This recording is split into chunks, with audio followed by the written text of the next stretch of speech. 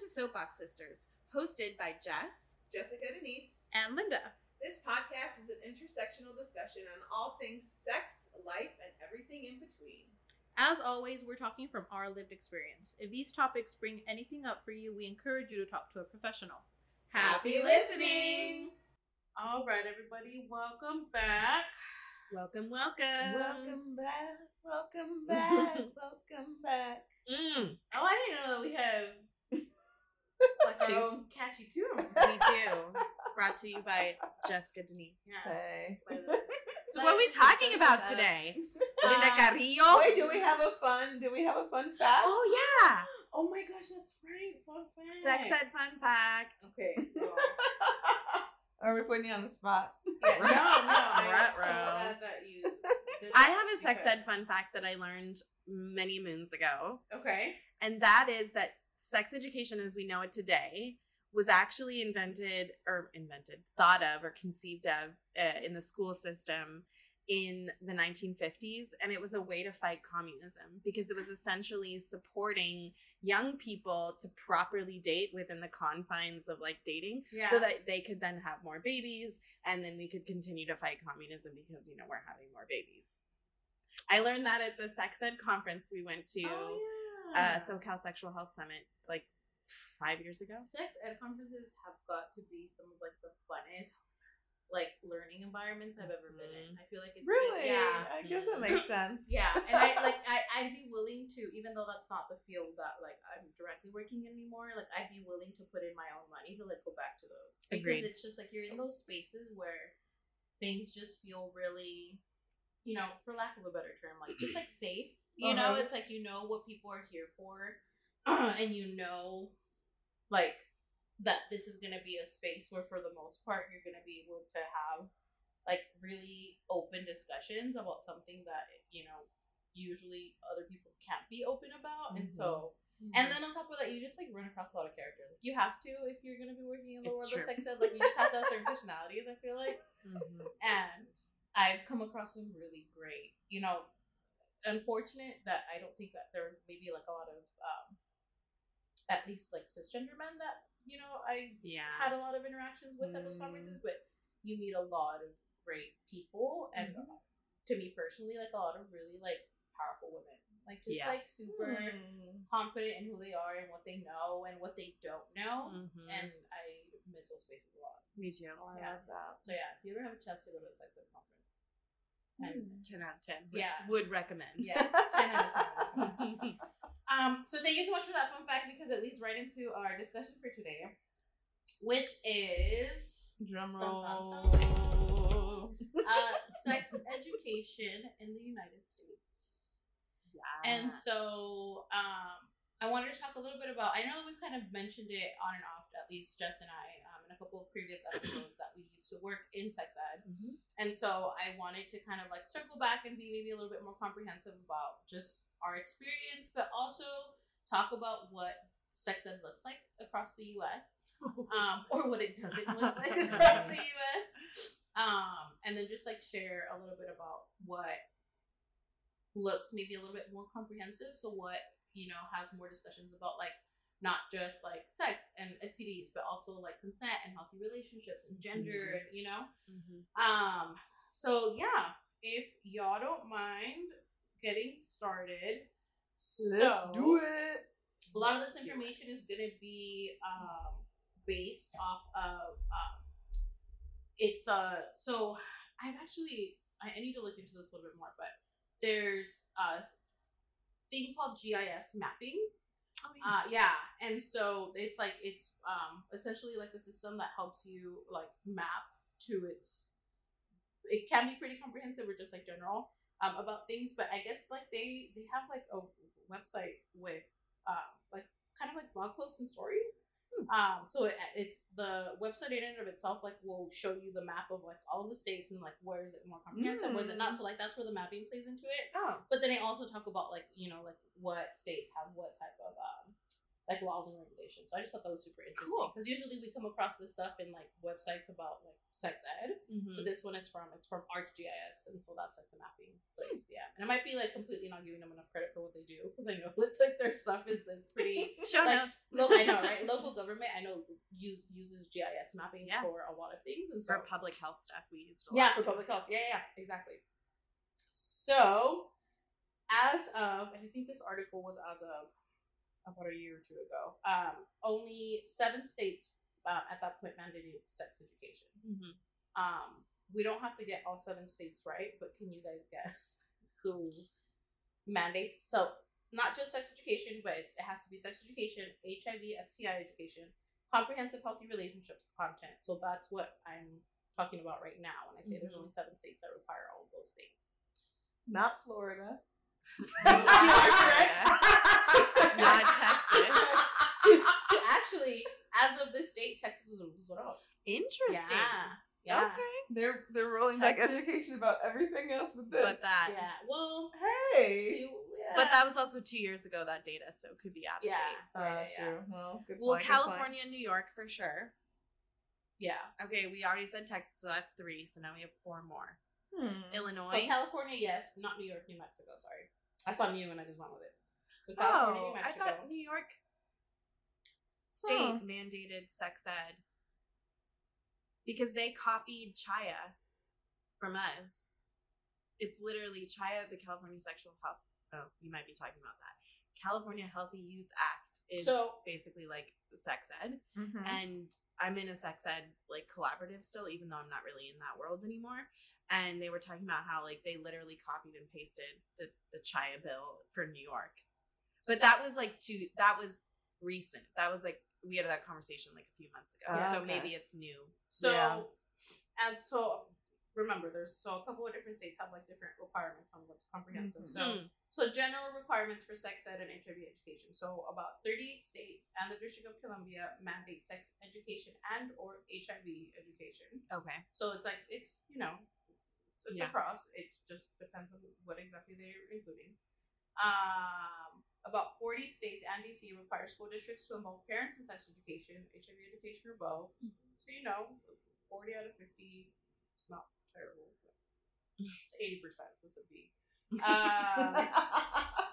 They get a B. And so as of the article that I have now, and again, I will double check and see if this has been updated, but so 7 states mandate sex education, HIV, STI education, and comprehensive healthy relationship content. That's California, Hawaii, Maryland, New Mexico, Oregon, Texas, and Vermont.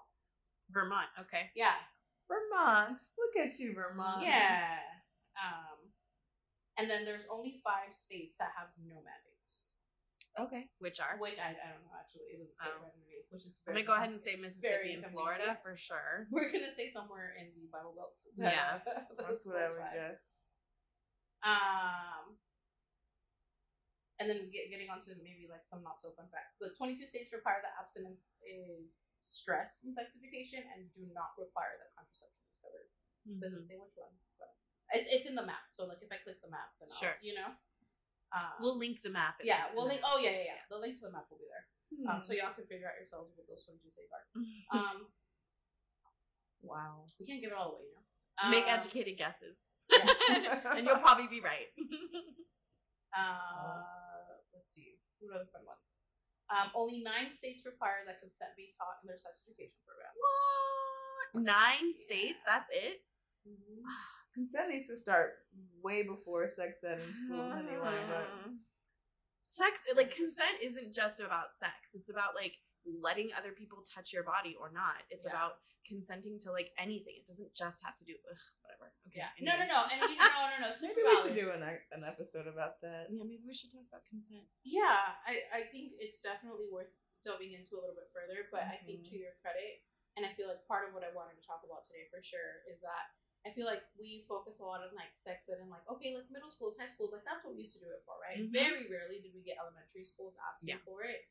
But I feel like to me, not just like sex education, but like just these topics in general, including consent, like this starts from when kids can be verbal. And even when they're not verbal, it's like you kind of wish they were, because this is also like the time where sometimes people will take advantage to a certain extent that they're not verbal, you know, about certain things. But it's like, as soon as they're able to say no, like, you obviously are not going to have like the, okay, I'm gonna sit you down, baby. I'm gonna tell you about consent being when you don't want, you know, like, that's just too complicated. Yeah. But like right now, the conversations I have with my daughter are very much like, oh, it's okay. Like, if you don't want to be touched, or if you don't want someone to touch you, and this is just like in playing situations, right? Mm-hmm. Playing with other toddlers, playing with other adults. Just, you know, just say no. Say no, thank you. You know. She did that today with you. Yeah. She was like, I don't want you to pat my back right now. Yeah. And I was like, I was rubbing your back. And she's like, oh, no, use your words. Yeah, exactly. Yeah. And so, and like, that's what it's about. And I think that so often is it like construed and like manipulated to make it seem like, and I remember this is one of the biggest like debacles that we had when we were doing sex education schools, was that a lot of, we would do like the information night for parents, right? And they would all like just go straight to like, well, you guys are teaching them like how to have sex, or like, you know, I was like, no, like, scoot all the way back. Like, your kids already know about sex, right? It's like, so we're actually having conversations with them about like how to like empower themselves, and having the conversation of like, yes, no, like, maybe, you know, like having them have that verbiage. And also like, there's changes that are in their body, so we're actually also talking about like puberty and like what do they expect about that. Some schools would actually ask us to do more, which I absolutely love, when schools were like, and I'm trying not to go all over the place, but it's so hard when like there's just like so many things that feed into this topic. But I remember there were some schools that I absolutely like loved and respected for saying like, we're like math teachers, we're English teachers, but like this isn't our strength. So we want for other people to come in and have these discussions with them, because we know that we're not the experts. And it's like, wow, you as a teacher to like give up the power in your room and give up that, and give that space to have a conversation about something that you acknowledge like you're not an expert in, like, props to you, because not a lot of teachers are that self-aware sometimes, you know. And then they would ask us like, oh, can you also do like a presentation on like drugs, like we've had, you know, like that, and not in a way that's like the DARE programs, you know. It's like, let's talk about it. Like, you know, there's unfortunately some kids that maybe like are smoking weed or this, but like they don't know about the dangers of like when it's laced, when something, you know. And there's, unfortunately, sometimes it would be reactive in that like there's not an instant that we see. Right. And so like we'd have those conversations. And so it was really nice when we were able to be there for like weeks at a time. And it's like, no, we're actually not just going to talk about like sex. We're talking about puberty, we're talking about changes, we're talking about what happens emotionally to you. You know, it's like your the way that your brain's developing, and how you're able to make or not make, you know, sometimes more like logical choices, because that part of your frontal lobe's not fully developed till you're 24. You know, so it's like, how do we give you the tools to, maybe you don't have to think and rationalize it, because maybe that capacity is not there, but you know, hey, this is what is in alignment with what I want for my future, and this is what's not. And so let me make my choices out of that. And so I loved. It was a very hectic time, in that teaching middle schoolers and high schoolers is by far probably one of the hardest things I've ever done. And I think everybody can concur. Dude, middle schoolers are mean. And high schoolers think they know everything and that they're hella smart. So the combination of the two is like, it's terrible, soul crushing. And it is, and they're like, they can sense fear. I feel like if you 100%, like if you, or vulnerability or insecurity, and they will pick on it. And granted, like that's what they are meant to do with like their peers and stuff, but like whenever there's people that are coming in, and like I can only imagine like their teachers, right? And it's like, this is why there's people that like quit like their dream job of teaching, because like kids can be brutal. Having said that, I will give the credit in that I feel like those age groups are so good at being able to spot fake. Like they know when people are telling them something that is out of their convenience. They know when people are telling them something that like the adult doesn't fully know about. And they know when, for the most part, in that sense, like when to trust what someone else is telling them and when to not. And so for me, like it was the biggest satisfaction when I would be there for a couple of weeks at a time, and you would see like the shift in, because we used to do anonymous questions, which is like the best way to do it. Right? So it's like you put questions in a box, and then like you open them afterwards. and then you ask the question out loud. I'm not gonna say who, but like, this is a question. Like, what do you guys think? And like, when you would start to see the shift in questions from like the first couple of ones, where it's like, my friend thinks you're really cute, and it's like, it's not a question, dude. Like, that's not, or like anonymous question box, or like, have you ever worn a thong, or like something like that, or like, and we're like, no reaction. Personal questions, guys. Remember? Well, and I remember doing, again, out of all these conferences that I went to, there was actually one specifically where we ended up doing a training that they were getting into the weeds about like why kids ask these questions, or why youth or teens ask these questions, and it's like, there's always going to be a purpose, and you as an adult need to identify what it is before you respond. Because what to you might be like, oh, you're just saying this to get a reaction out of me, might actually be like an am I normal question. And so I remember, and I can't for the life of me remember how many of the I think it was 3 different ones, but one of them was like an am I normal question. One of them was like, I'm just trying to get a reaction out of you, question. So you just need to learn how to differentiate out of the two. And there's one other one, and I'll try and remember what it is, but I remember seeing the shift from like getting a reaction out of you questions to like the am I normal questions, or like just genuinely trying to ask like like information seeking. I think it was when they were trying to ask for just like facts, and so it was so satisfying, because that was like my like indicator that they started to trust what I was saying, because it's like, not now I'm not just someone that is coming in to teach about sex. Now I'm somebody that they can trust for information, or like now I'm somebody that they can trust to help them feel like they're normal. Because a lot of these questions were like things that I feel like we all kind of hear when we're in those grades of like, is it better to have like a 12-inch penis than like a 2? And again, it's like, you read it and then you're like, oh, they're just like saying it to get a rise out of me. And it's like, no, like some of these kids really are already like self-conscious about like their penis size. Same thing with vagina, right? Like, it's weird that like my vagina looks like a different color, and it's like, like, oh my gosh, like, are they really worried about this? Like they're trying to normalize. So when we go back to like sex education, and I feel like the lack of requirements sucks to have it be. Well, there's no federal mandate, right? Like the federal government doesn't say that you have to have sex education, and in fact, all education related decisions are state decisions. The federal government doesn't like mandate certain education codes or whatever, which is why education is so different depending on what state you live in. As we're seeing it play out now in the media.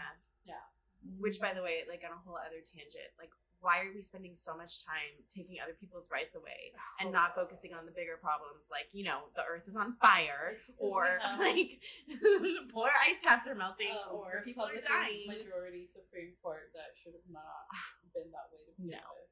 And I wish RBG could have just held on for like 2 more months, but it is what it is. You digress. You didn't even ingress, and then you already digress. You're like, nope, I'm not gonna say it. Or just retired long before. So that someone else could have been appointed. Fair enough. Like, if you knew you were unwell, like, why didn't you? I agree. It's just one of those things.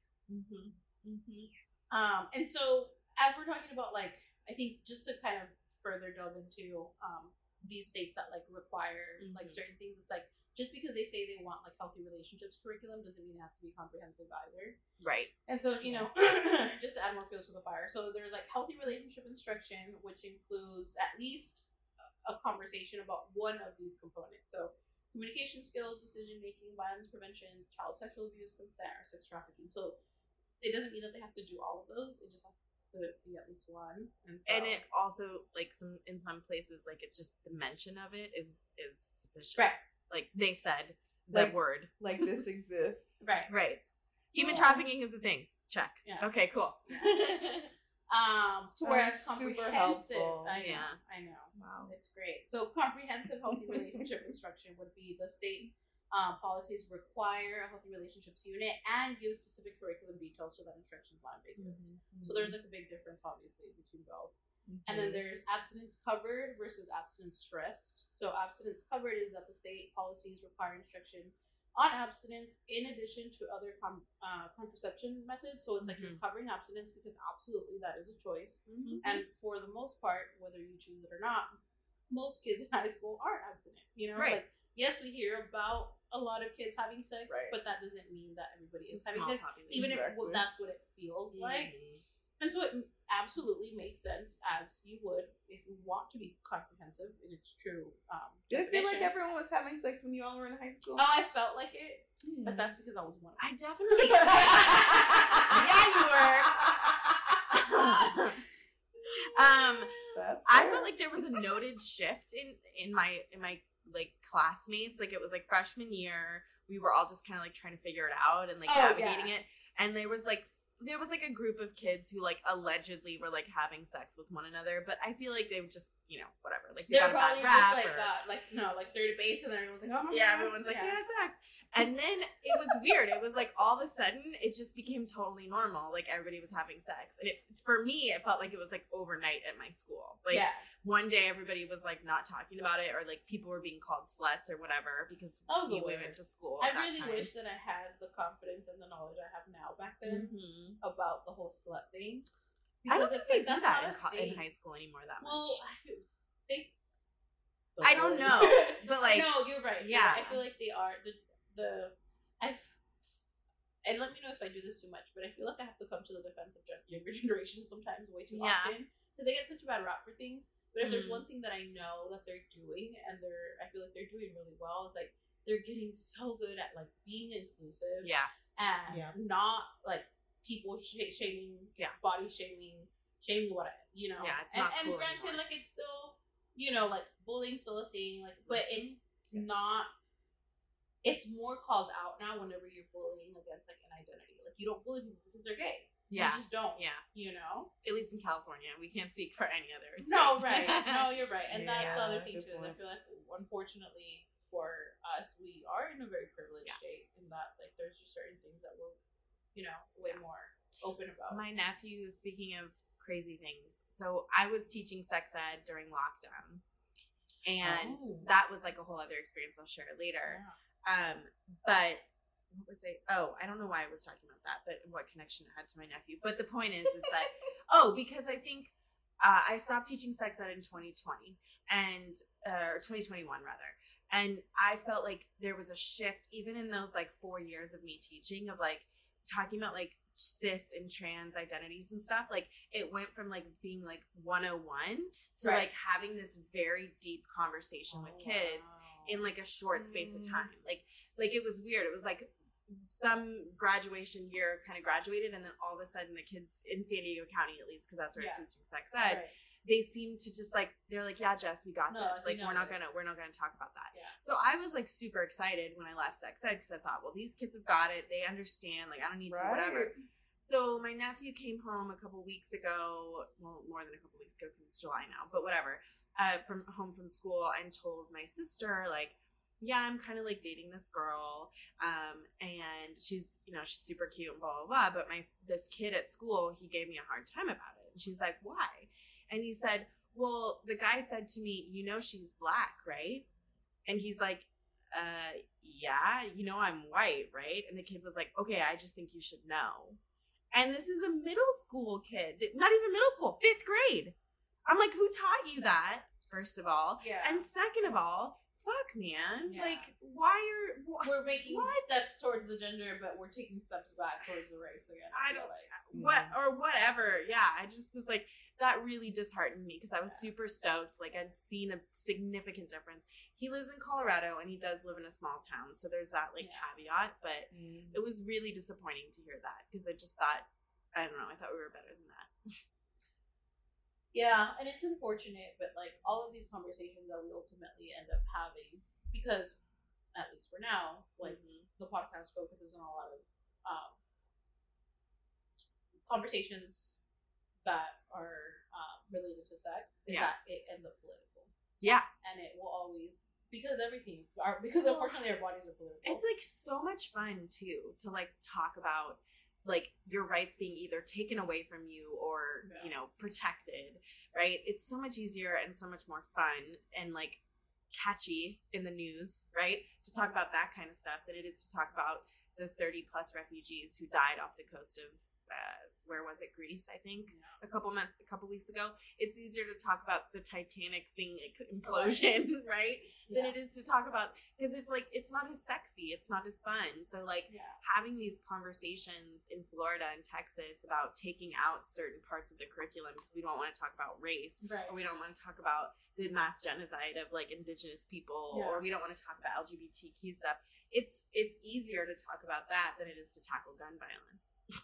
So we focus so much on, this stuff that we're not, Well, we're I doing wonder a if disservice. it's also like, I don't know about it's easier. I think it could definitely be interpreted that way, but I feel like it's also like, it's not the priority of the people that have money and decision-making power sometimes in the United States to focus on things that aren't going to give them money to, whereas when you're, and that, by the way, Jessica, like I know that there's certain things that you haven't given feedback on, and so if you want to step in at any of these points, please feel free to do that. But it's just when you're hanging out with I feel like you have a really, really great, in general, I feel like your insight is amazing, but like I feel like you have a lot of really great insight when it comes to some of these like larger systems that are at play with certain conversations. But with like this specifically, it's like I feel like there's way more money to be made and having people reproduce,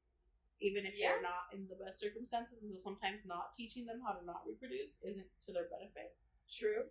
And I mean, when you think about, I told you.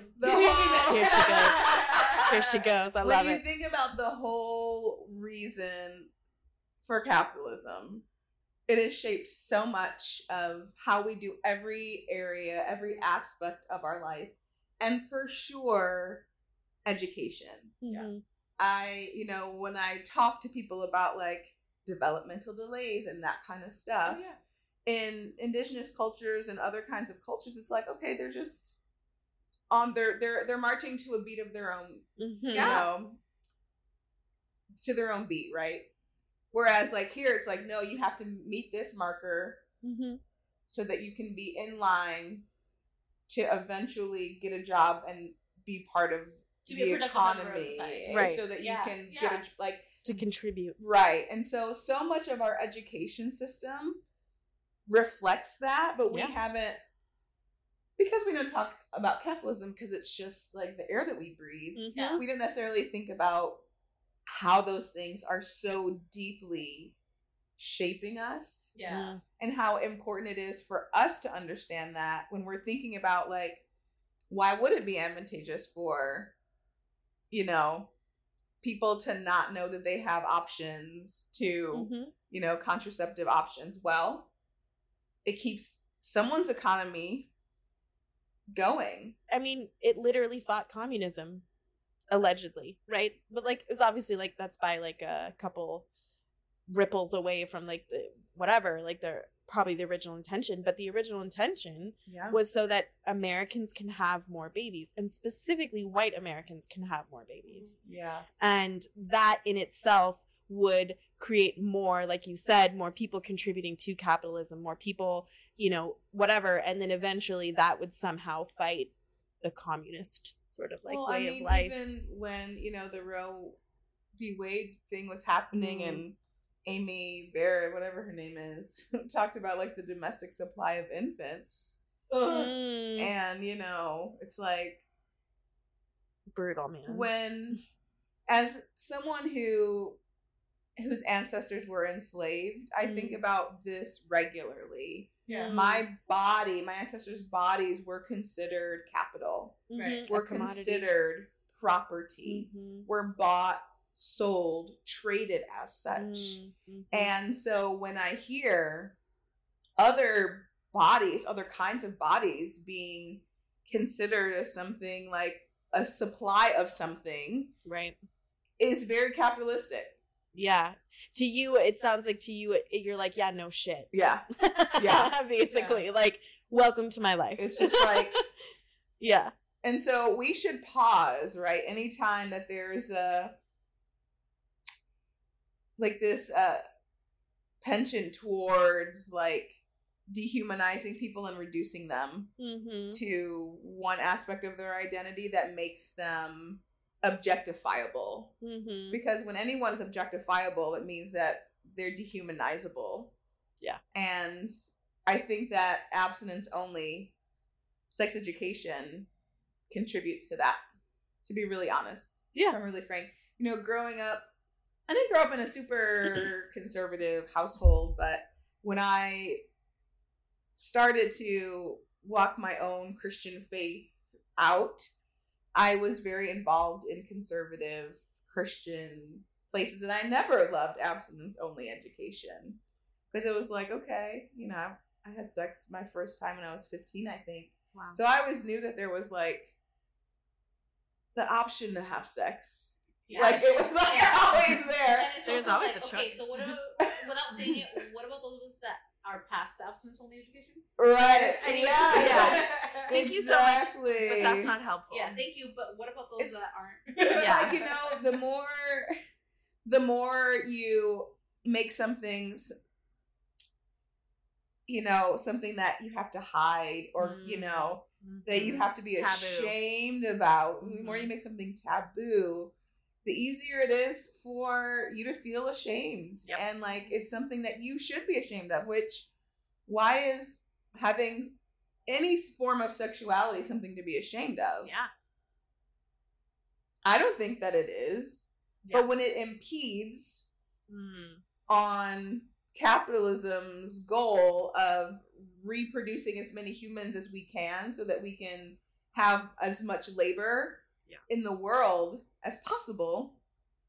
And continue spreading the word of American capitalism around the world. Exactly. Which looks a lot like white Christianity. Correct. Mm-hmm. What? It's like, Yeah. it's just not, Yeah. it's not where we want to be. Yeah, I agree with that. That's an interesting one too, to like think Yeah. about like the parallels with like capitalism in general and like sex education. And Yeah. interesting also that like we started this conversation talking about how like the way that sex education was first kind of conceptualized in this country in the 50s was serving a larger sort of propaganda essentially purpose. And that, yeah, that's really interesting. And it's also funny too that DeSantis, governor of Florida, and other people, like, I forget who the governor of Texas is right now, have said essentially that, like, quote unquote, the liberals or the far left is spreading their propaganda through sex education, through, like, you know, trying to tell history from all angles and not just from one angle.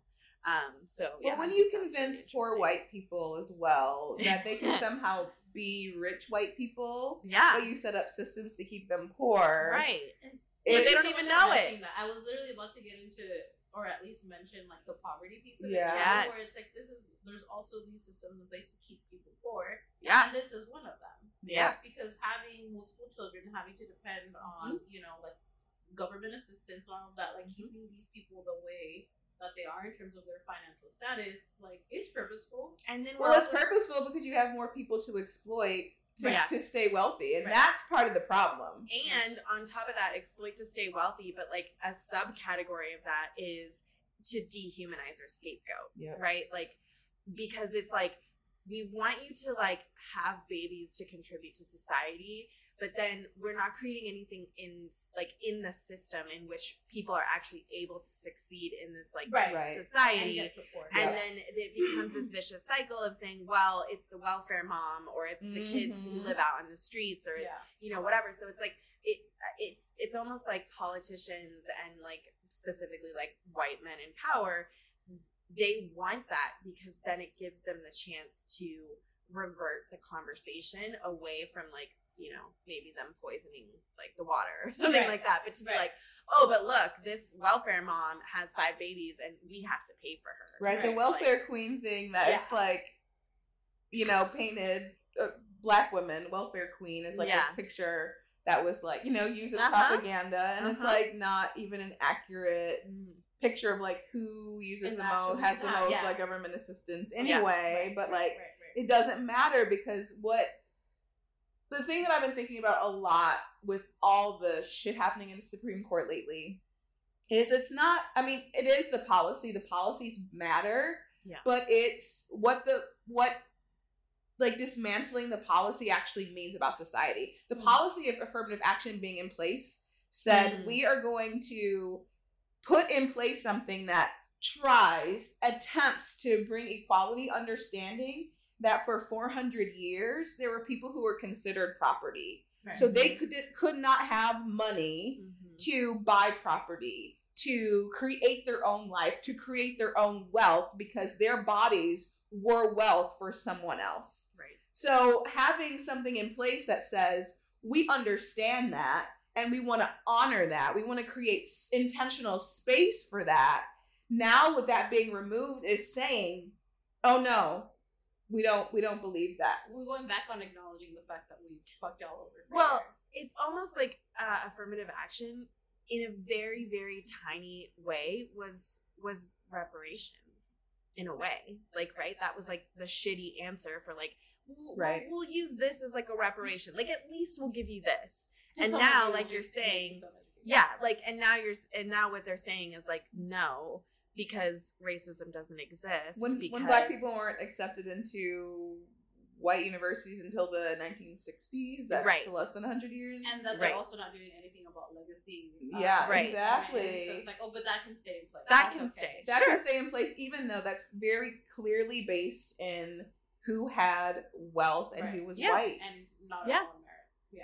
So there's just like all of it is just, it's just like it is the policy and it's the ideology of behind it to say like, no, actually this doesn't matter. No, actually, you don't need to be protected because technically you don't really exist anyway. That's kind of what it's saying. You shouldn't exist. Like a lot of the conversation, a lot of people really on Twitter have been sharing like, I did get something because of affirmative action and it was really supportive for me. And it wasn't because I wasn't qualified. And that's the thing that, white people in power are like, oh, this person is only here because of affirmative action. Like, no, they're actually here because they were very qualified, but because they don't look like you, they weren't going to be considered. Right. And it just says like, oh no, I am going to be considered now.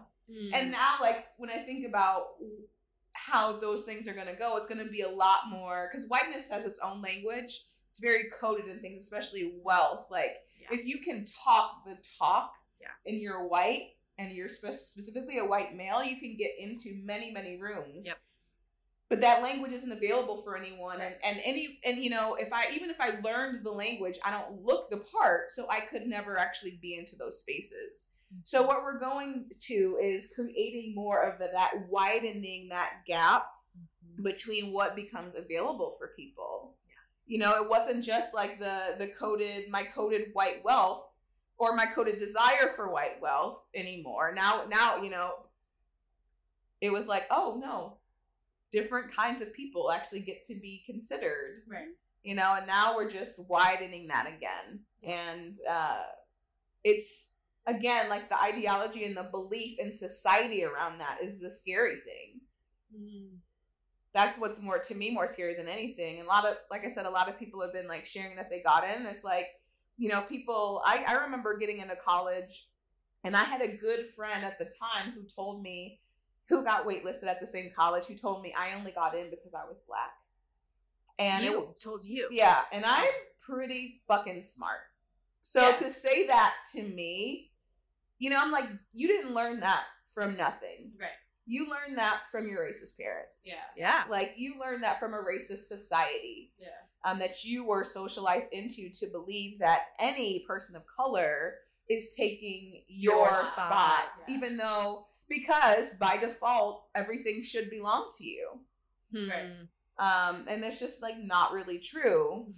And so if white people aren't actually doing the work of like unraveling that shit from their system, of course you would believe that. Of course you would think that. Entitlement. Yeah, you would.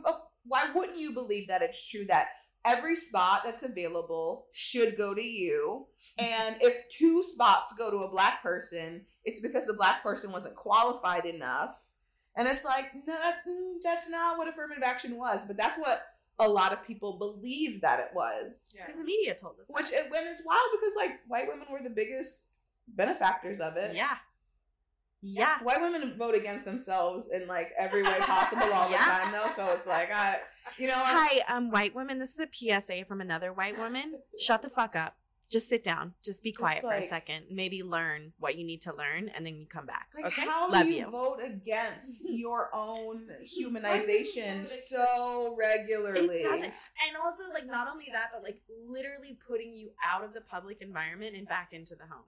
And that's not a choice for everybody. And maybe if it's a choice for them, that's great. But like, come on, man. Don't force us all to do what you want to do. Just saying. Anyway, tangent. No. Honestly, no. Are we talking about sex ed or affirmative action? I don't know. Well, I mean, but it's all part of it. And to speak, thank you both so much, because I think to go back and speak to what I had mentioned a while back ago, of like, I was like, oh my gosh, I'm trying to keep my head together, but no, like, there's a reason why my head's never together.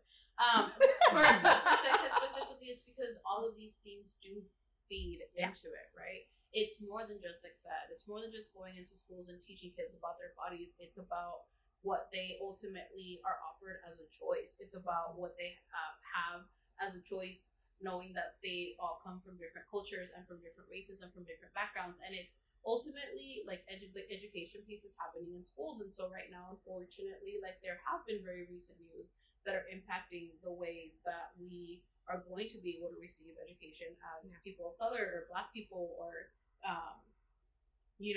anybody that is not white. Like it's just, it's going to be impacted moving forward, and it's just so many themes feed into this, and I'm really glad that we're able to have a conversation that's not just about like, I deflect a lot of things with humor because it's a trauma response, and I actually think I'm hilarious. So I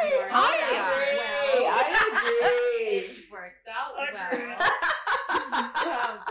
But when we're having this conversation about sex ed, it's like, as much as and we will, there is definitely still time for us to talk about like the stuff that happened. Like that was fun, like within like the environments. I think it would be a disservice to anybody listening for us to, paint with a broad brush and just discuss like the fun parts about sex ed, or like this is how it should look like, and let that be it. When there's so many more nuanced conversations we can have about it, and that if it's your choice to have those nuanced conversations, that you should be able to have that and have that also as a resource for you to listen to. So I appreciate both of you guys' input for sure.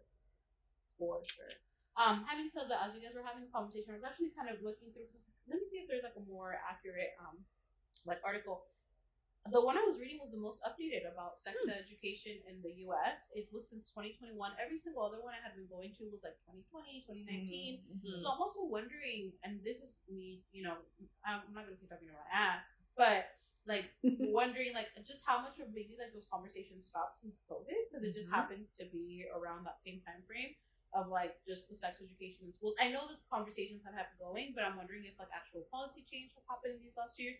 I just didn't find anything more recent, And you would think, being in a global pandemic where we were masks and distancing, that there actually would be an increase in conversations about consent and the conversations about what it means to actually be intimate with one another. Saying stay away from each other isn't really it. It's not a long-term strategy. When things were shut down during the pandemic, I won't say quarantine because that wasn't a really a true thing. Like it actually was quarantine in other countries. We never had a quarantine here. We had things that were shut down. We had guidelines and limitations about what we could do, but it wasn't like if you got out of your house, you're going to get arrested in the same way. Quarantine for like 2 weeks was still like maybe honored by about 75%. And you could leave your house, whereas other places if you left your house, if you stepped outside, bye. Oh my god, straight to jail. I love using that. Undercooked, overcooked, straight to jail. Do you know where that's from? I don't know what that's from. I use this all the time. It's a new Parks and Rec plug. It's a Parks and Recreation one where it's like I think it's somebody that comes from Colombia. Venezuela. Oh, Venezuela. Sorry about that. Did not mean to confuse the two, but it's a big difference. Yeah, I know. That comes from Venezuela, and then they're like, they're looking at like how like they do like local government, like here in Pawnee, Indiana, which is where Parks and Rec takes place, and then like the guy that comes, he's like, oh no, like I'm just really surprised that like how liberal like everything is here, because like believe it or not, and he does it with the accent, you know, but he's like, oh, overcooked fish, straight to you. Undercooked chicken, also straight to you. Like the way that He's like, do you see this? Under, over? Same thing. yeah, You miss your dentist appointment? Straight to jail. like everything they go to jail. And it's so funny because I use that in like every part of my life. Like I was talking with my sister this other day. I forgot what we were talking about. And it's like someone did something that we just didn't like, and we just go like straight to Yale. Well, and I made that That's my quote too because my partner's from Turkey, and in Turkey they had this like continual replay meme of that, because in Turkey you literally weren't allowed to leave your house at certain times of the day. Yeah. So when you were talking about that, it just made me think of him, and he goes straight to jail.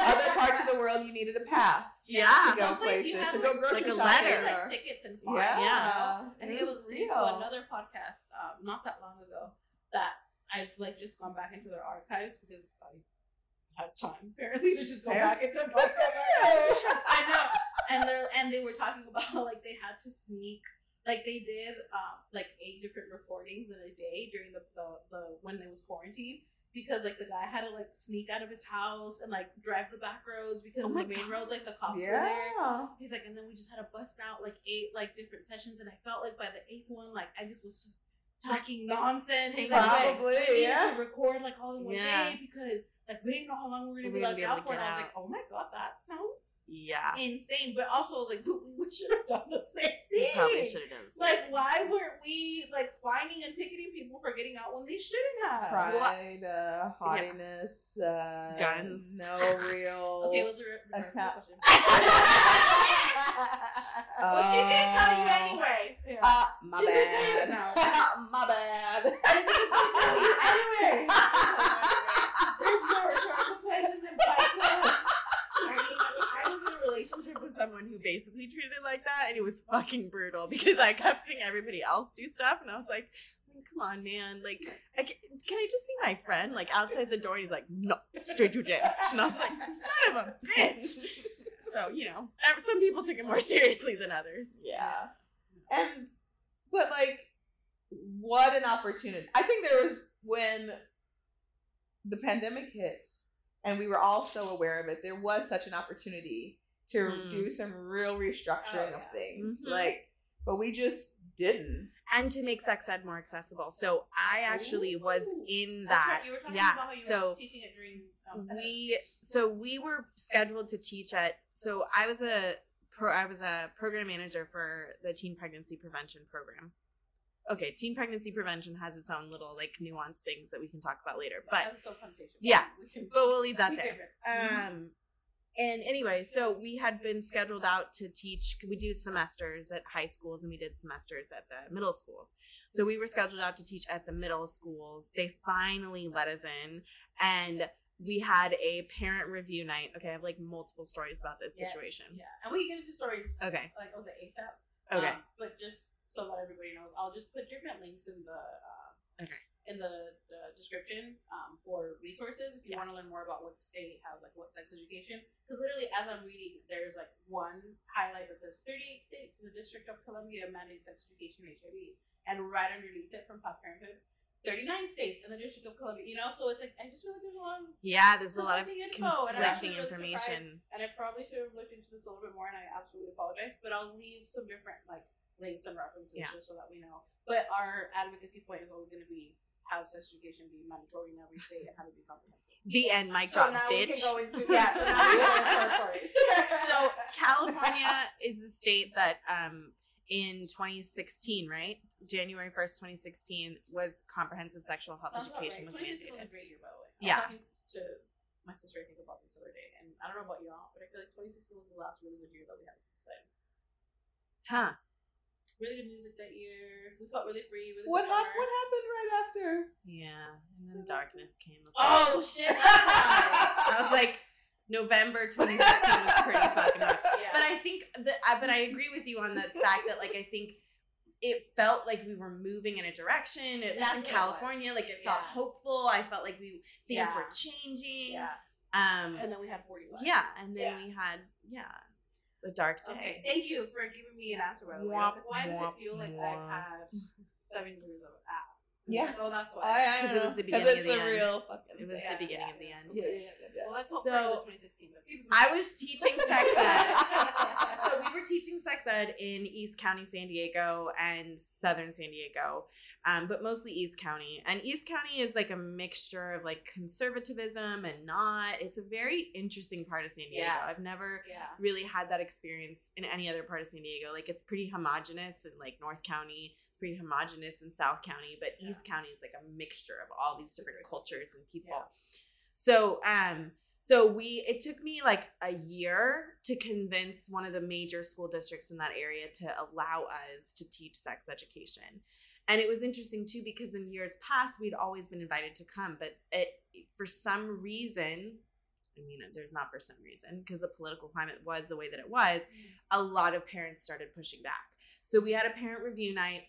And I went into the school district twice. We went through the curriculum line by line, word by word. And she said, you can say this, you can't say this. You can say this, you can't say this. It was fucking crazy. Like, I was like, why am I even doing this? So I think I actually called you at the time to tell you like how crazy this experience was. So it was in El Cajon. And anyway, so we went to a parent night. We had a contingency of parents who were spoke Arabic, a contingency of parents who spoke Farsi, and then English. There was no Spanish speakers, which was interesting. Yeah. And there was 2 Karen moms who took my picture, who took a picture of my business card, then posted online and was like, this woman and her team are teaching your children how to have anal sex and like just all different kinds of sex. And wow, you're the best sex educator went crazy. ever. I know. But I kind of like, I remember telling my like other coworkers at the time that this had happened. They're like, dude, that's a fucking badge of honor. I can't tell you how many people like have had like, you know what I mean? Like there's this one woman who worked for ACLU that a friend of mine told me about. She was in Orange County. And she was kind of a pivotal person in getting CHIA, California Healthy Youth Act, forward. Yeah. And she had so many death threats and stuff against her, like people writing up to her residency and like doing crazy shit. So she had to fucking move. She literally left the state. So anyway, I was like, cool, this is my badge of honor. Like you can take my license down. You can take my information. I don't care. Anyway, I was super excited because we finally got this school on board. There was some parents. And oh, by the way, in California, we have this thing called passive consent. So what that means is you have to give written, verbal, I do not want my child to participate in this in order for your child not to participate. But legally, the school then has to provide alternative instruction time for the time that the other students are receiving sex ed. They were not happy with this. The parents wanted none of the kids to receive any sex ed, period. Yeah. And I was like, you can opt out. Like you don't, this is a moot, like conversation. We do not need to have this conversation. Just opt your child out. That's it. The end. MoveOn.com. But no kid. They were on a vendetta. Oh, wow. So and at that point, it's like, how entitled do you fucking feel over somebody else's kid? Getting information? Like, that's not your child. Right. Exactly. You don't get to choose for every single person's child. You know, when you've been socialized into paternalism, that makes you feel like you have the wisdom that you know you should be able to tell everyone else what they can and can't do or what they should and shouldn't do. It's just and that's why honestly, to some extent, it's like there's just certain things about parenthood that you look forward to, and there's certain things that you just like don't look forward to. I very much look forward to like being in a time where, you know, Lord willing, Iris is older and she's able to like engage in these conversations and have me be that mom that says like absolutely and advocate for like I want my child to do this because I know what the benefit of that is. Yeah. And being in those safe spaces where it's like I want to go to like parent night because I want to know what my kid's learning. I need to know if I need to add to this information. I need to know if I want for her to know more of this. Like you guys have just the basics. Yeah. Which the hope is that it's not, but you know. And then also like be that parent, because and I have an example of this, but I don't mean to put you on. No, it's fine. But to be that parent that it's like, no, my kid fucking needs this. Yeah. Like I want them to have it. Don't speak for my child. And then also, so there was this one I remember having to do a parent night with, and it was like when I had just started doing sex ed, and I had gone with, and we usually always like partner up. We have like another coworker that we'll go with, and at that point I had gone with Mama Olga. And so Mama Olga was one of like the older Mexican women within our department that she started as a promotora, right? She started as a promotora, and she's just like an amazing human being. And she like was very much like a proponent of obviously like having kids like have like sex education. So I went with her, and I remember like I had started to do the presentation. And there was like parents that were saying like, oh, but I don't want them to learn this, I don't want them to learn that. And it was a majority of Spanish speaking parents, which is why her and I were chosen because we're both bilingual. And so at that point, Mama Olga like steps in and she starts having a conversation in Spanish to these parents, and like very directly, which I could have never done. I could have never done, but I want to be a Mama Olga someday, you know. Yeah. So I really hope that I can, you know. Oh, that, I bet you she'll love to hear you say that. Yeah. We'll still hang out a Love couple her. times here and there. We'll go for walks. She's amazing. Bless her. But like telling like parents, it's like, do you really not want your kids like to learn about this stuff? You want them to like learn from a friend and learn like how to incorrectly do things, and have them like come home and tell you like they're pregnant because they didn't know what they were doing, or do you want them to get the information from people that are educated, people that know what they're doing, people that have invested hours into the curriculum, will answer questions. And she goes, and mind you, they're not teaching your kids about morals and values. They're teaching your kids about right. Well, that's for you to do. Yeah. So when they get home and they have this lesson, you have the opportunity to tell them, I know that you're able to have sex. I would want for you to wait until whatever. Like, if that's your morals and your values, that's fine. Yeah. Teach them to your child, but don't take away this opportunity for them to learn the way that things are when it comes to sex and their body and their changes. And I stood there in awe. And I also was just so amazed at how quickly people changed their minds. Like and then also it was, you know, to her credit, and this is why I kind of was talking about what I was talking about before, she was able to talk to them as a parent. Yeah. And it's hard to do that when you're not a parent. Yeah, exactly. And not because it takes away, and I feel like there's also so many spaces where you sometimes feel like I don't have the credit, and I don't feel like I should be the one speaking. Yeah. And it's true sometimes where I feel like, you know, like for a long time I worked with like family and child development, and I helped raise my siblings, but I wasn't a mom, you know. Correct. And so like it's different, and it is, you know. And people would always tell me like, it's different when you have your own kids, and I was like, yeah, and it's like, oh no, it is. Not because I necessarily know better, but because there's just certain like processes and things that happen that make you just understand it at a deeper level. That's all it is.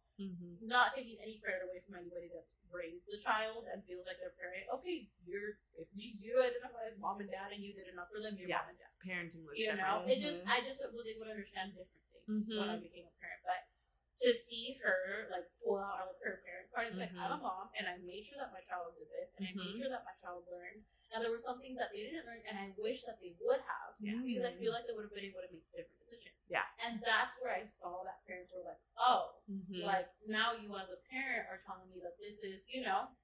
And a lot of parents just ask better questions after that in terms of like, okay, and that's when you know, like I love for you to be like, okay, look at the curriculum. Like, we're not just talking about sex, we're talking about their bodies. Yes, we are talking about how like they procreate, and if there's like prevention, this is what it looks like. We're talking about methods, and why are we talking about methods? Like, the other thing you need to remember is that yes, contraceptive methods are meant for contraception, but also they're meant for like if there's, you know, any of the students that identify as female and they have periods, this is something that they can do. Like, you know, like, and giving them all, and then they were just more receptive to the information. So going back to it, like, love the fact now that as a parent, I can advocate and say, no, I'm a parent and I want these things. Right. And they're important. And then also knowing that, like, my own parents, like, had, my mom specifically, had these conversations with me about, like, when I remember, had to, and I think at that point it was opt-in before Chaya, before it was before Chaya was in or out. And my mom, and I like saw the note come home of like, do you want them to? I could have sworn my parents were gonna say no. I was like, no, like we're very religious. They're gonna say no. My mom's like, absolutely fucking not, you're going. And like, and part of me was like, damn, because I think we got it in 1st and 6th grade. Yeah. And that was when they would pass out like the pads and the deodorants. You'd be like super embarrassed. Yeah. Because it's like, I have these things, but we don't pass them out in school, you know? Like, I was all like, and I was have y'all seen the movie Turning Red? Yes! No, I haven't yet. Oh my god. It's about puberty though, right? Yeah. And so many other things. Yeah. And Disney has come out, small tangent, with so many movies recently. Pixar. That are, like, shouldn't make me cry as hard as they do. But, like, between Turning Red and Encanto, and, like, Luisa's song about being, like, the strong sister, and then my mom was telling me about, she's like, this is a good movie, like, watch it with us, blah, blah, blah, blah, and then she was like, you remind me a little Luisa, and I was like, okay, and then, like, I heard this song, I was like, oh, like, this is catchy, and then I said, I'm turning up now, but my mom was like, no, like, listen to it, and, like, I started to listen to what she was saying, wow. Yeah. Linda, when I saw that, I thought of you. I was like, this is Linda's song. Yeah. Like, Yeah. I'm the strong one. I was like, Yeah. damn. And it's just like, I'm like, okay, Disney, like, I get it, but I don't pay you to make me cry. Yeah, you do. Even when talking about it. Yeah, you do. Yeah, man. But anyways, going back to it, I was like, oh, like my mom signed the fucking form.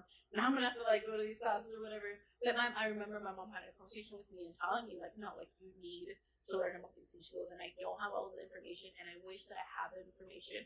Like it's no secret. I've said it before. Like my mom was a teen parent. She's like, I wish that I had the information, and I want for you to have it so you don't make the mistakes that I made. Mm-hmm. Yeah. And it's like, and that's how powerful it can be. Yeah. It's like it really is not to take away your voice or your choice as a parent with your child when we have these sessions. Yeah. It's to give you guys more tools and to give you guys resources and information for now. You as a parent, like if you hadn't talked about it before, which again, going back to the beginning of what we were talking about, these conversations need to take place when they're young. Yeah. You need to, and same thing with like pointing out their body parts. Yeah. And I always want to say, like, sometimes we expect parents to give what they don't have. As children, we expect things from our parents. And sometimes even, as professionals, we expect things from parents. Often, they didn't have the education, right? And so we're expecting them to, from a young age, which is why I think like parent education is an important part of sex education for kids. Oh, yeah. Because if they don't know, how are they going to start having those conversations? Right. It's awkward. Part of why sex education outside of the home is so cringy and important, even though everyone's like so embarrassed, is because like maybe I don't want to talk about these things with my parents, or maybe my parents are too embarrassed to have these conversations. Or maybe my parents are way too comfortable and I don't want to have this conversation. That was me. But it gives space. Yeah. It gives space for all of those things, and expecting that none of us are perfect. We're not expecting like perfection from one another, but it gives like space to have some of these conversations. And if parents aren't being educated so that they can start. Well, and I think at its core too is ultimately, I think what these parents were worried about was that they felt, and there was a campaign, it was online, I think it's still a Facebook group. It's called Too Much Too Soon.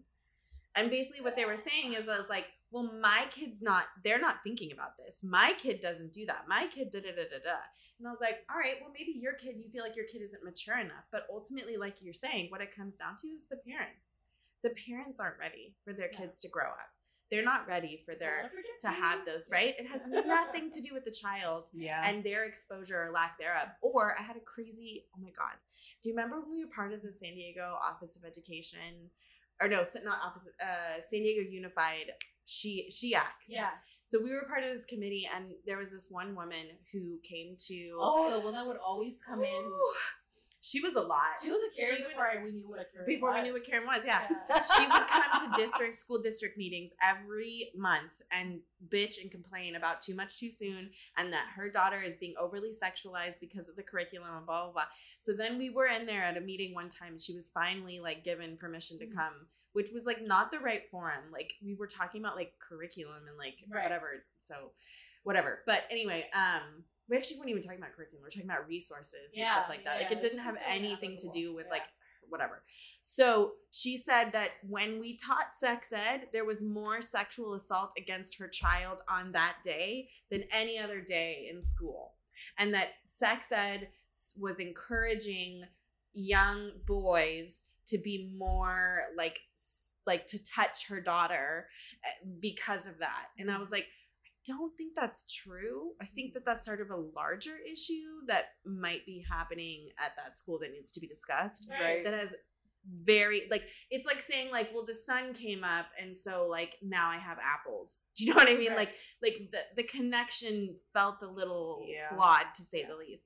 So I guess all of this is saying exactly the basics of it. Exactly. Well, I posted this video the other day that it was like a TikTok about how the CIA has been impacting people's reading habits, like encouraging certain kinds of stories to be told. And I'm going to say something, it might seem offensive, but it honestly made a lot of sense why I've noticed when I'm speaking with white people, the critical thinking skills are not there. There's really a gap in that because a lot of these stories have been written around like individualism and rugged individualism. They have been basically crafted and curated. The things that become bestsellers, the things that become important stories of our time, they have been cultivated by the CIA to tell a particular kind of story. And so the challenge, so like, you know, being Black and growing up with a lot of reading a lot of Black scholars, you know, there's a lot more of the critical thinking that is built into, and critique that's built into those stories and built into how the story is told and the education that comes in stories. And I just think it's a really important thing that we understand, like, people don't know necessarily how to think about things well. Yes. Part of when I'm doing education, I don't want to tell people what to think, but I want to teach people how to think through things. Right. Yes. Because right now, part of like what we're lacking is the ability to think through things. Right. Because there's such a black and white, you know, there was an episode that we did on white supremacy that got, you know, we couldn't post it because of the quality, but, you know, binary thinking is one of the characteristics of it. So it's this like either or, which then reduces the way people are able to think through things and how they're able to think about things. It's like, if this is true, then this, like, but there's so much breadth to why something might be.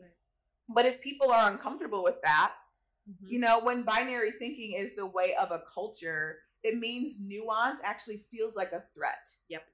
And so why would I even want to develop my critical thinking skills? Because that means that I'm a threat. Yeah. It's not just a threat, then I'm becoming a threat, which means I'm going to lose my family, I'm going to lose my money, I'm going to lose the protection of white men, you know? It's just like all of these things that are all so wrapped up in one another. And I think it's really important. Like, that's why I highly recommend, like, read Black scholars. Yeah. Like, listen to Indigenous people. Because there is a way that whiteness has crafted and curated the thinking of white people that creates limitation and an inability to see things from a more broad perspective. That is, of course, going to impact how you view education and what you see as appropriate. Like, too much too soon. Like, no, a lot of smaller conversations should have happened when they were told to hug the person that they didn't want to. Before they were even, you were talking about like being able to say no. Yeah. Before kids are even able to say no, they pull their bodies away. They'll throw themselves on the ground. Right. You know, but we teach kids, we teach them to ignore those things. Their boundaries. Yep. And we teach kids to betray themselves. So by the time they're finally in middle school, high school, they have all of these experiences where they have betrayed themselves and said no to themselves so many times. Well, then you finally are talking about consent, and there's no space for that. Right. There's no space for some of these important conversations because too much too soon should have happened on a very molecular level 7 years ago, 6 years ago, 10 years ago. Anyway, that was my little rant of the day. Well, and it's like, it goes hand in hand with like the whole argument that I always say is like, sex education should be on every level at all times in the development of a child. Yeah. That is controversial for some people, but I don't mean that we're going to like talk about pornography to a 5-year-old. What I'm talking about is like age appropriate education. Right. Throughout the child's life cycle to understand things like bodily autonomy, to understand things like germs, right? Like all of these very basic things that are all wrapped up in your health. Body parts, right. That's going to be a big fucking deal. Exactly. When they come and tell you that somebody's touched them somewhere they shouldn't have. Right. And part of what is coming to mind as you're saying that, because I completely agree, is especially the way that, you know, white Christianity and white supremacy are really wrapped up in one another. So I'm not going to talk like about that in depth. I just wanted to mention that because white Christianity has so impacted how children are viewed, and white Christianity has said that you don't really have your own agency or autonomy until you're a teenager or later. Right. And so, when I'm talking to my clients, I talk to them a lot about age or development appropriate autonomy. And if you're not teaching them, like, a baby doesn't have their own autonomy.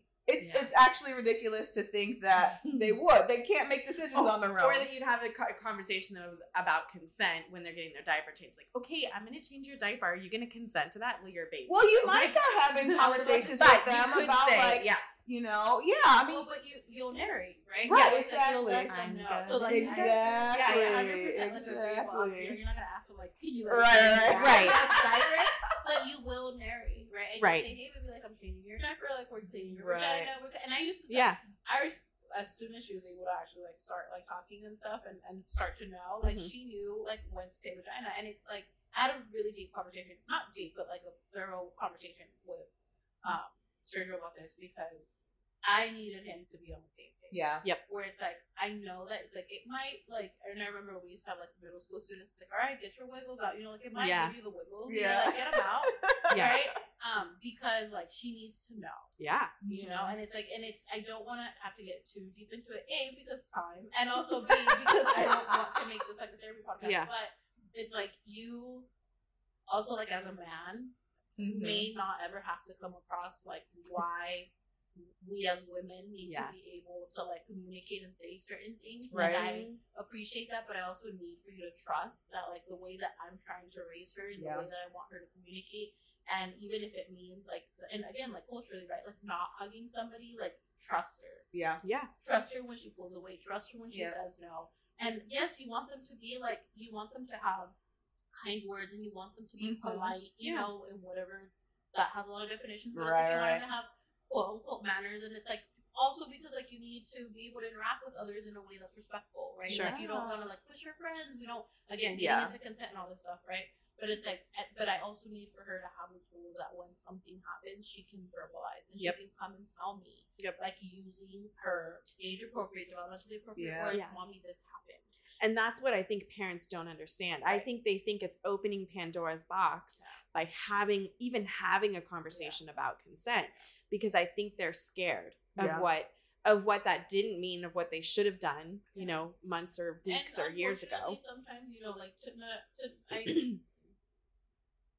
I don't want to say to people's credit, but I think it's like to acknowledge the fact that everybody has had certain experiences. Unfortunately, some parents are trying to keep away a conversation that they themselves should have had with their own parents. Yeah. And unfortunately, it's like repeating that cycle of like, I'm not going to talk to this about you, to you about this, because I feel like this isn't something that you should need to learn, because I know I learned it too soon in a way that wasn't appropriate for me, and I don't want that to happen to you. So it could be like a defense mechanism, it could be them trying to protect their child, and that's why you want to go into like the best of intentions and like with full transparency when you're having these conversations with parents, but also when you're having them with kids, because people don't know the trauma that people are bringing into the room when we're having these conversations. Right.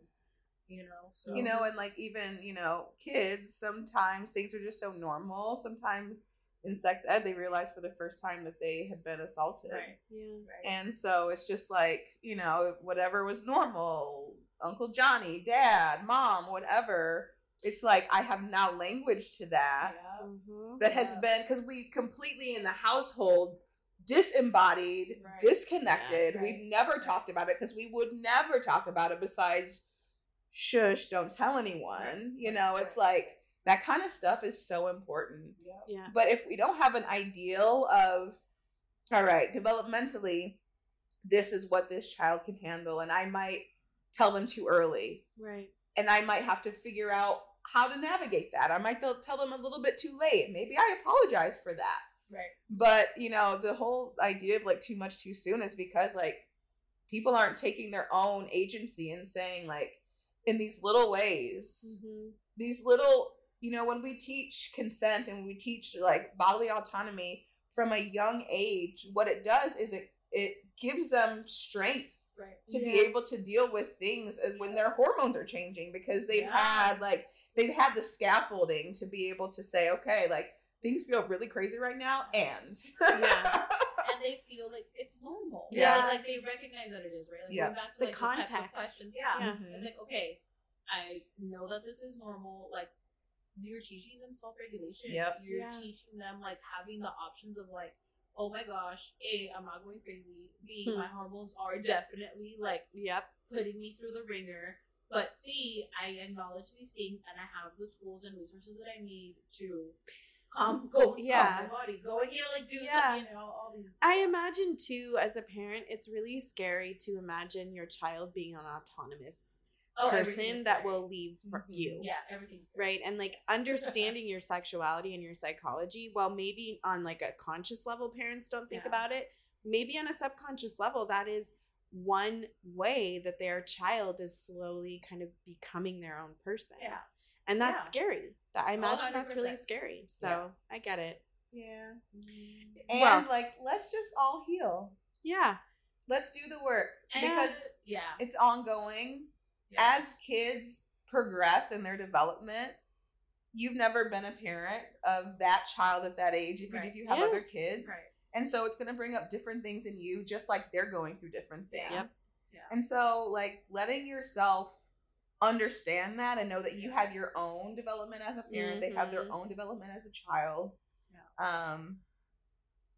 Give yourself the grace It's and okay. heal. And it's okay for it to be awkward. It is awkward. Like my sister was saying this other day, and she always talks to, like, Zayden has like always been sort of inundated from me, from my siblings, from his mom, about like normalizing penis and vagina and like all these different things. And then now he's getting older. He's 12. He's like, ugh, don't talk about Oh, ew, that's yeah, so it's not gross. cool anymore, Ugh. Whatever. And so I did get a lot of parents saying like, well, my kid's not ready because they're saying this kind of stuff. And it's like, this is developmentally part of the process for them. Mhm. So like, continue to have those conversations, because the more you normalize it, the more safe and comfortable they will feel. Yeah. And it's fucking hard, don't get me wrong, but at the end of the day, like, it really does make a big It difference. does.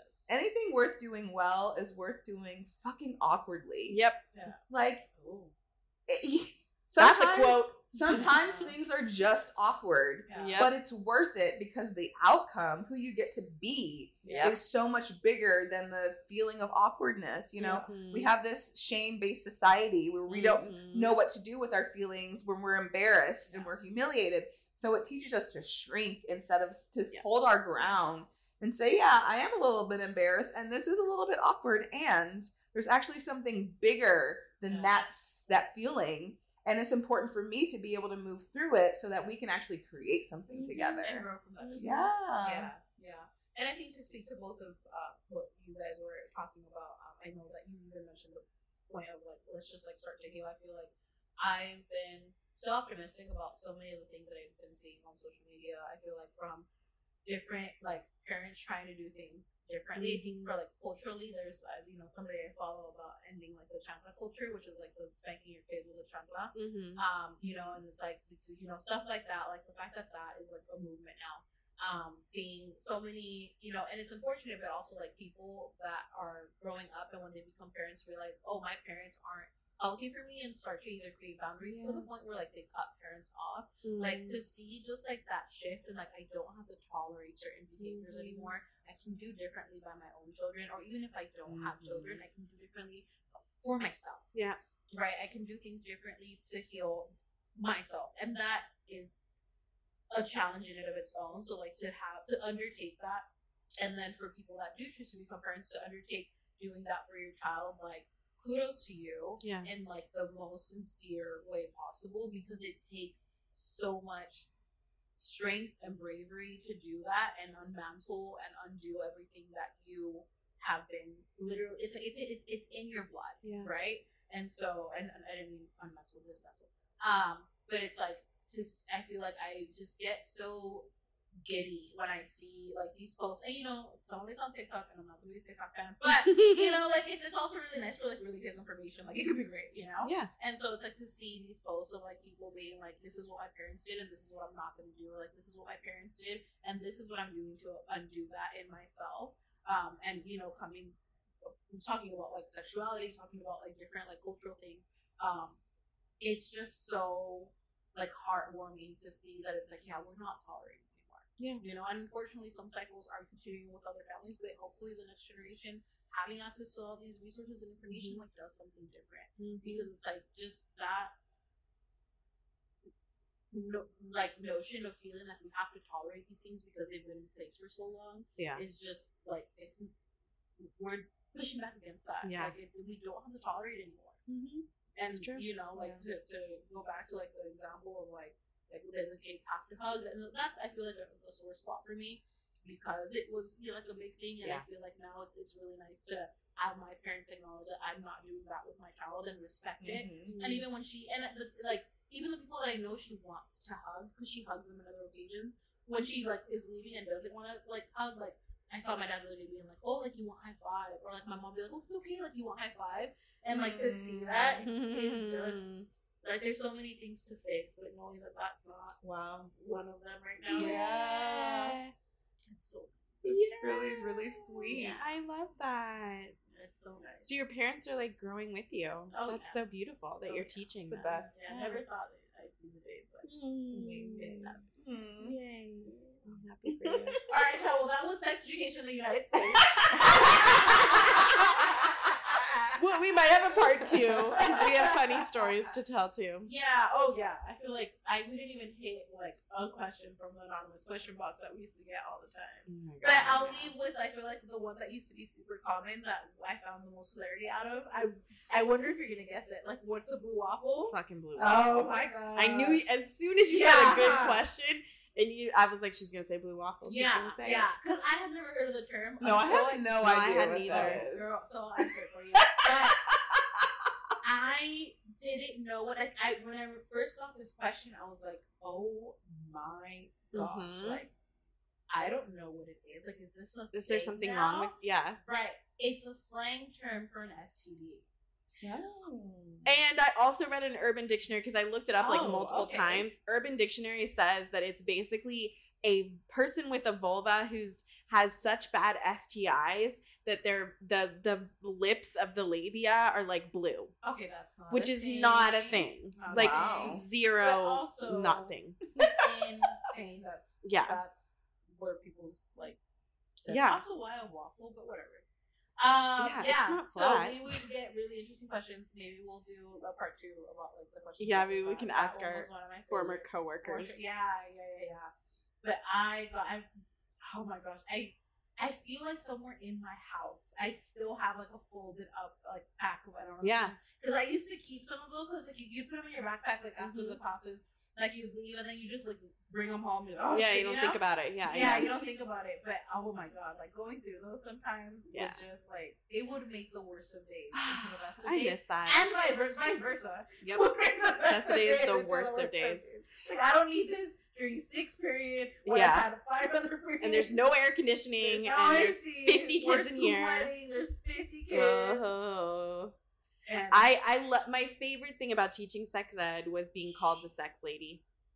Oh yeah, I loved being called the sex lady, and I loved how much the kids like would see me and they go, "Oh, this is a sex lady," and like they would say to their peers who were having like, "Oh, you're so lucky," or like, "She's so funny," or like whatever. I'd be like, "Oh my God, I'm a superstar." There are definitely worse things to be known as. Yeah. What's that? I'm the best sex lady that ever was in the whole world. And you know, I got to carry like pelvic models in my car and like dildos and condoms. Let me just say something. There was a time in my life where I was invited to bachelorette parties just so I could bring my bucket of dicks. Yeah. Because we had bucket of dicks at work. Nice. And we would just bring them.